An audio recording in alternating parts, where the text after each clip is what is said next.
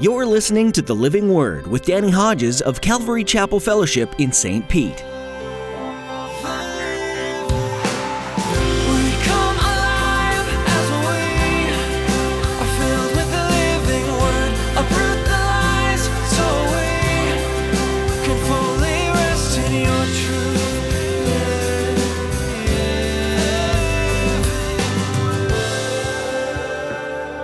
There are a lot of options, but I'm telling you, the only message that can save somebody's soul is simple. God loves you. Jesus Christ, the Savior of the world, died on a cross. He was buried so that your sins might be buried and you might be washed and cleansed as white as snow. And He rose from the dead that you might have life abundant and life eternal forever and ever. There are a lot of different religions out there today. Most of them involve a lot of work, expect perfection, and in the end, are worthless. Today, Pastor Danny explains the simplicity of the gospel message. It's good news. Jesus came to earth, He died on the cross for your sins, and was raised to life to live forever with you. All you have to do is believe and to be saved. It's the most important message that there is. It's crucial to share this good news with the world. You're God's ambassador, called to tell others how they can be saved. Now here's Pastor Danny in the book of Romans chapter 10, as he begins his message, The Christian Commission.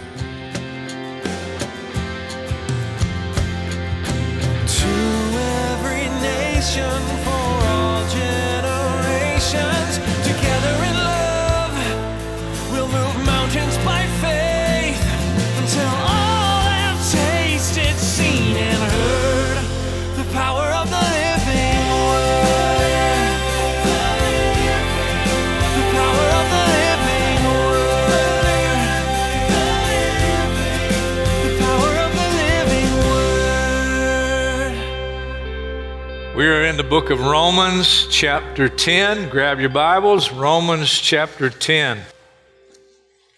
Let's go back to verse 12. For there's no difference between Jew and Gentile.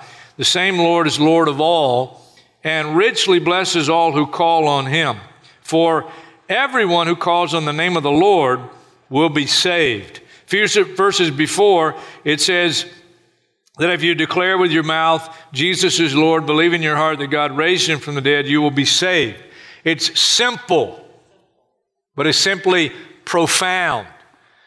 And so what we're dealing with is the simple message of the gospel. Chapter 10 opened with the Israelites that they have zeal for God, but their zeal is not based on knowledge. They miss the simplicity of the message of Jesus. They miss Jesus. And without Jesus and the Jesus of the Bible, you can't be saved. Let me say that again. Without the Jesus of the Bible, you can't be saved. There's no other way. That's not my words, that's God's word.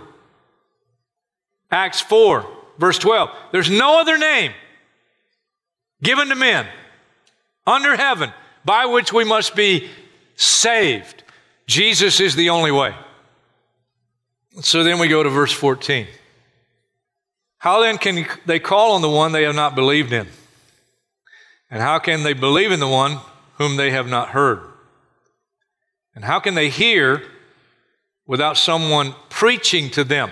The word for preaching goes beyond a public speaker like me. It's anyone who has the message and they share it. It's the proclamation of the message. And how can anyone preach unless they are sent? As it is written, how beautiful are the feet of those who bring good news. Good news. That's what the word gospel means. Gospel means good news. Let's be real technical. Here's the good news. God loves you. God loves the world. And He loves the world so much that He sent His one and only Son. His human name is Jesus. He is the Christ. It means the anointed one. He's the Messiah. He came. He gave His life. He sacrificed Himself for the sins of the world. He was buried so that your sins might be buried, never to be seen again. He rose from the dead that you might have life, life abundant, and also life eternal. That's the gospel. It's the death, the burial, and the resurrection of Jesus Christ. And it is, listen carefully, the only message that can save someone's soul. Now, we're going to finish chapter 10 in a moment, but I want us to go from chapter 10, leave a marker there, go to the next book in the New Testament, 1 Corinthians. 1 Corinthians chapter 1. And in 1 Corinthians chapter 1, verse 18, it deals with the simplicity of the gospel message. Verse 18. For the message of the cross is foolishness to those who are perishing. But to us who are being saved, it's the power of God. For it is written, I'll destroy the wisdom of the wise, the intelligence of the intelligent I'll frustrate. Where's the wise person? Where's the teacher of the law? Where's the philosopher of this age? Has not God made foolish the wisdom of the world? For since in the wisdom of God, the world through its wisdom did not know him, God was pleased through the foolishness of what was preached. It's simple to save those who believe. Jews demand signs, miraculous signs. Greeks look for wisdom. They're looking for something a little deeper. But we preach Christ crucified. Stumbling block to Jews, foolishness to Gentiles. But to those of whom God has called, both Jews and Greeks, Christ, the power of God and the wisdom of God. Some people miss it just because of the simplicity of it. They're looking for something deeper. And if you want something deeper, it's out there. You can go not far from here and get something deeper. You can go to the Mecca of Scientology, Clearwater, Florida. You want something deeper? There it is. You say, what do you mean it's deeper? Well, let me give you the basic beliefs of Scientology. Scientology means the study of knowledge. And so you want something that's more knowledge, and you're going to feel smarter, once you arrive in your Scientology search. Well, the core beliefs. They get some of it right. They believe that a human is immortal, that you're a spiritual being resident in a physical body. Well, the Bible declares that we are. We're a spiritual being living in a human body. You're a spiritual being having a human experience. They call, though, the spiritual being a theton. And the goal is to get your theton what they call clear. Now, we're not going to get into all the deep things of it, but the core belief is that you're a spiritual being resident in a physical body, but you've had innumerable past lives. Some of which preceding your arrival on earth, you lived in extraterrestrial cultures. You could say it another way. You were an alien. I'm not trying to make fun of them. That's what they believe. You lived in other worlds, and then now you're here on earth. You're a thetan. And your goal is to become clear. Well, how do you do that? Well, the ultimate goal in Scientology is that you, through your effort and through the Scientology knowledge, which you got to go to a lot of classes and you got to give a lot of money too, you can eventually experience brotherhood with the universe. And there's some very smart and successful people in the world that are Scientologists. Tom Cruise. He's there all the time. He owns a whole top floor of one of their buildings. John Travolta. There's a lot of smart people. And it's attractive to people that want something deeper. And if you want something deeper, I don't advise it, but it's there if you want to go there. Or you could go New Age. Maybe you want to think about Asheville, North Carolina. It's the new Mecca for New Age movement. Well, what do these guys believe? They believe a lot of things, but here's their basic core beliefs. God is everything. It's called pantheism. God is everything and God is in everything. And so, because God is everything, you are God. What you grow is a God. Now, how do you grow? Your mind creates reality. And your experience validates truth. If you don't like Asheville, you can go to Sedona, Arizona. That's another Mecca.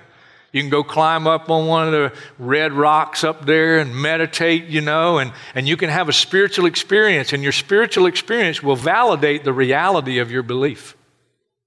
There are a lot of options, but I'm telling you, the only message that can save somebody's soul is simple. God loves you. Jesus Christ, the Savior of the world, died on a cross. He was buried so that your sins might be buried and you might be washed and cleansed as white as snow. And He rose from the dead that you might have life abundant and life eternal forever and ever and ever. And you can live in a future world where there's no more death, mourning, crying, or pain. That's the gospel. It's good news. It's good news. Here's the rub. Why aren't we sharing it? That's the question. How's somebody going to get saved unless we tell them? So we want you to tell them, preacher. I understand that. But do you understand what's called the Great Commission is for every single Christian? Matthew 28, 19 and 20. Jesus, before He ascended back to heaven after His death, burial, and resurrection, appeared for 40 days to His disciples, proclaiming the kingdom of God. And then before He left, He said, all authority in heaven and on earth has been given to me. Therefore, go, preach the gospel to every creature, baptizing them in the name of the Father, the Son, and the Holy Spirit. And I'm telling you, I'm with you to the very end. I'm with you to the very end. So go tell them. Go tell them. It should be a blessing, not a burden. 2 Corinthians 5:20 tells us that we are God's ambassadors. You realize the truth? It's not an illustration, it's a truth. We have a more important responsibility in the world than the greatest diplomat, the greatest ambassador, to the greatest politician for any country in all of the world. Listen, I pray, I grieve over the fresh fighting that's going on in Jerusalem and around Jerusalem. I grieve. I pray for the peace of Jerusalem. The Bible tells us to pray for the peace of Jerusalem. But more important than the peace of Jerusalem is the peace somebody needs to have with God and the reconciliation between themselves and God. Listen, we are God's ambassadors in our world, and we have the only message that can save somebody's souls. You bring peace here and now, and we want peace here and now, but the greatest peace is the eternal peace you can have. We're ambassadors. Jesus said in Matthew chapter 9, He said, the harvest is plentiful, but the workers are few. Pray then that the Lord of the harvest would thrust forth laborers. That's my prayer today. That's my prayer this weekend. That's my prayer for this message. You realize in this one service right here, we have the potential to change the world around us. If we just tell them. There are people in your world that'll never be in my world. Can you invite them to church? Absolutely. Should you invite them to church? Of course. But you don't have to wait for me to preach at them. You can tell them. Now, back in Romans 10, we're not done. How's anyone going to preach unless they are sent? How beautiful are the feet of those who bring good news. But verse 16, not all the Israelites accepted the good news. For Isaiah says, Lord, who has believed our message? Consequently, faith comes by hearing the message, and the message is heard through the word about Christ. But I asked, did they not hear? Of course they did. Their voice has gone out into all the earth, their words to the ends of the world. Again, I asked, did Israel not understand? First, Moses says, I'll make you envious by those who are not a nation. Now, pause there and let me tell you what he's talking about. I'm going to give it to you in the whole context of this last part of the chapter. But he's talking about God making someone envious, Israel envious, because He's going to save peoples that aren't Israel, nations that aren't Israel, and He's going to save them in such a way that it's going to make them envious, and it's actually going to make them angry. I'll tell you one example, and then we'll read the rest of it, and you'll see what I mean. Matthew tells us that Pilate, the governor, when he stood before Jesus, or Jesus stood before him, and the Jews had turned Jesus over, he knew it was out of envy that they had handed him over. And this verse says, that's what's going to happen. I'll make you envious by those who are not a nation. Why were they envious of Jesus? Because He had a big following. And you know who the following consisted of? It wasn't the religious people. It wasn't the religious leaders. They're the ones that rejected him. They're the ones that turned him over. Who was it? It was the prostitutes and the drug addicts and the tax collectors that were just working for the Roman government for money and were outcast in their own culture. It wasn't the people attending synagogue every week. It was everybody else. So the religious world said, hey, they deserve hell. Those are the people. Those are the people that became Jesus' followers. I'll make you angry by a nation that has no understanding. We'll come back to that one in a minute. You'll see that clearly. In Isaiah, he boldly says, I was found by those who did not seek me. I revealed myself to those who did not ask for me. He's talking about people, they weren't coming to church. They weren't looking for Christ. They weren't seeking God. All of a sudden, a messenger showed up, told them, and if they just simply believed, they'd be saved, and they believed, and they were saved. But concerning Israel, he says, all day long I've held out my hands to a disobedient and obstinate people. You know what I have in these last few verses? It's a picture very broadly of the types of fields of harvest, fields of potential harvest. And on the one hand, there's a great harvest. And on the other hand, there's a bunch of religious, calloused, hardened people.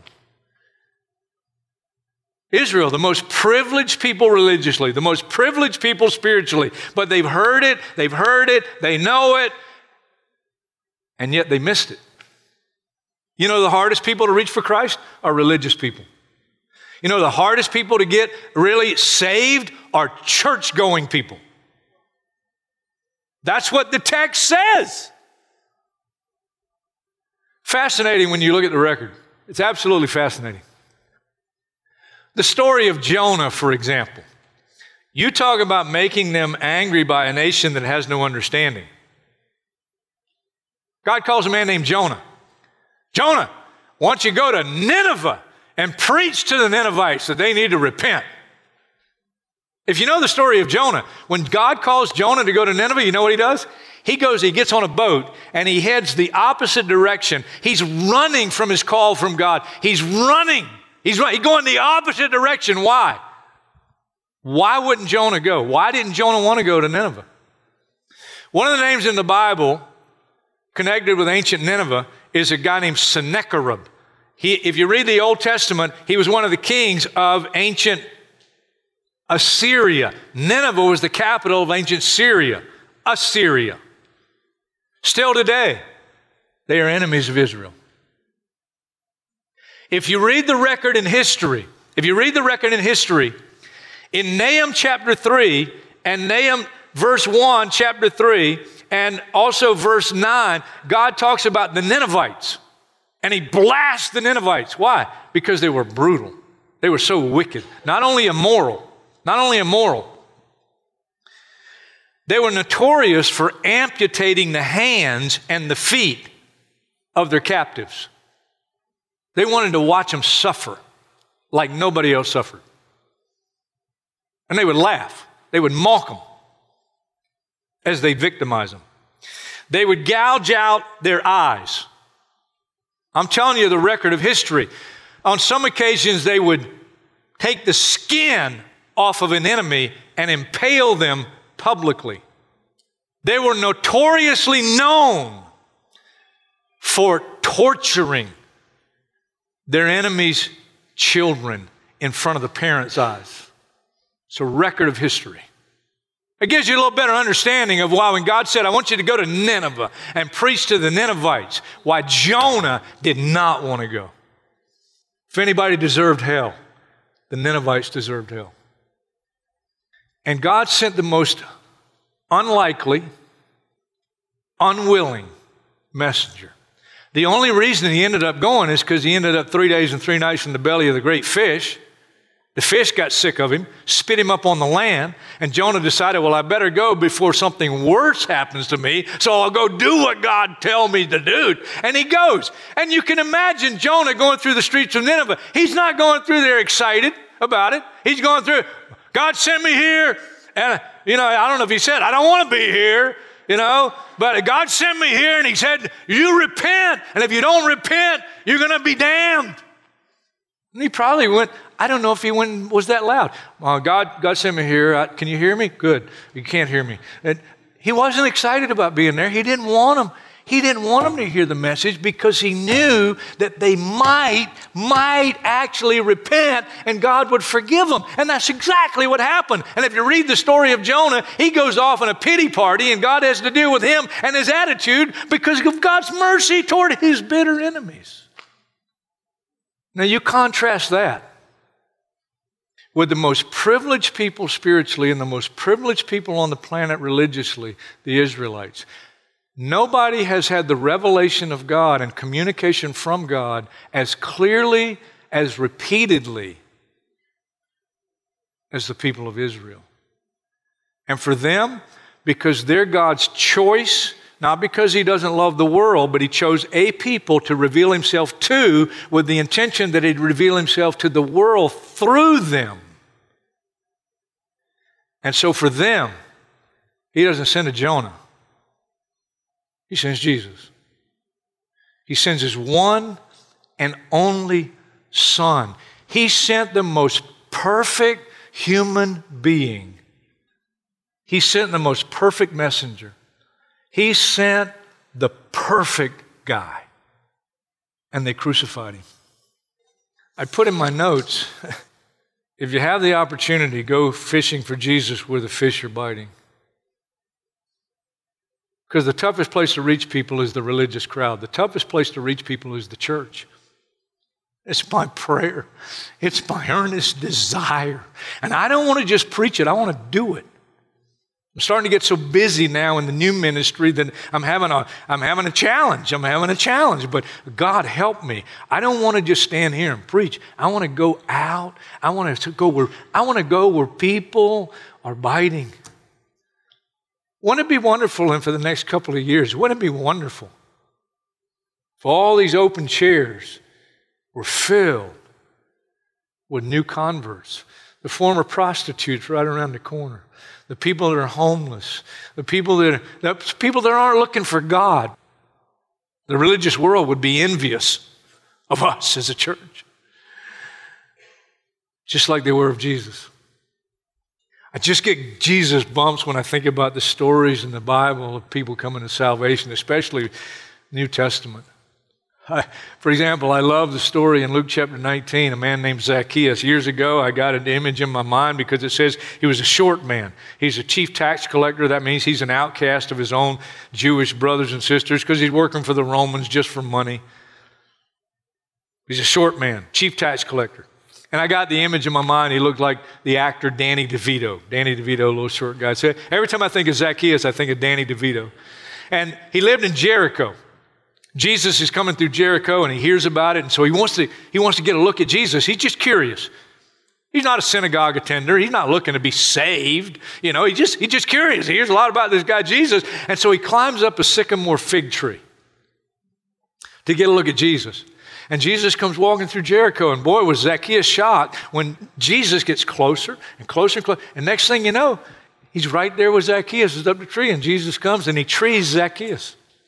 Zacchaeus, come down from there. I got to go to your house.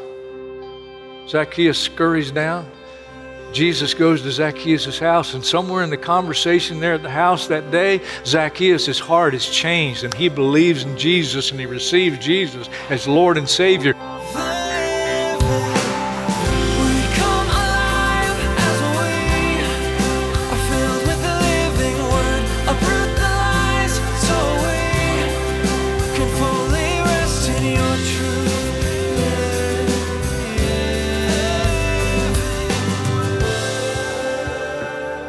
We're so glad that you joined us for today's edition of The Living Word. Thanks for being a part of our listening audience.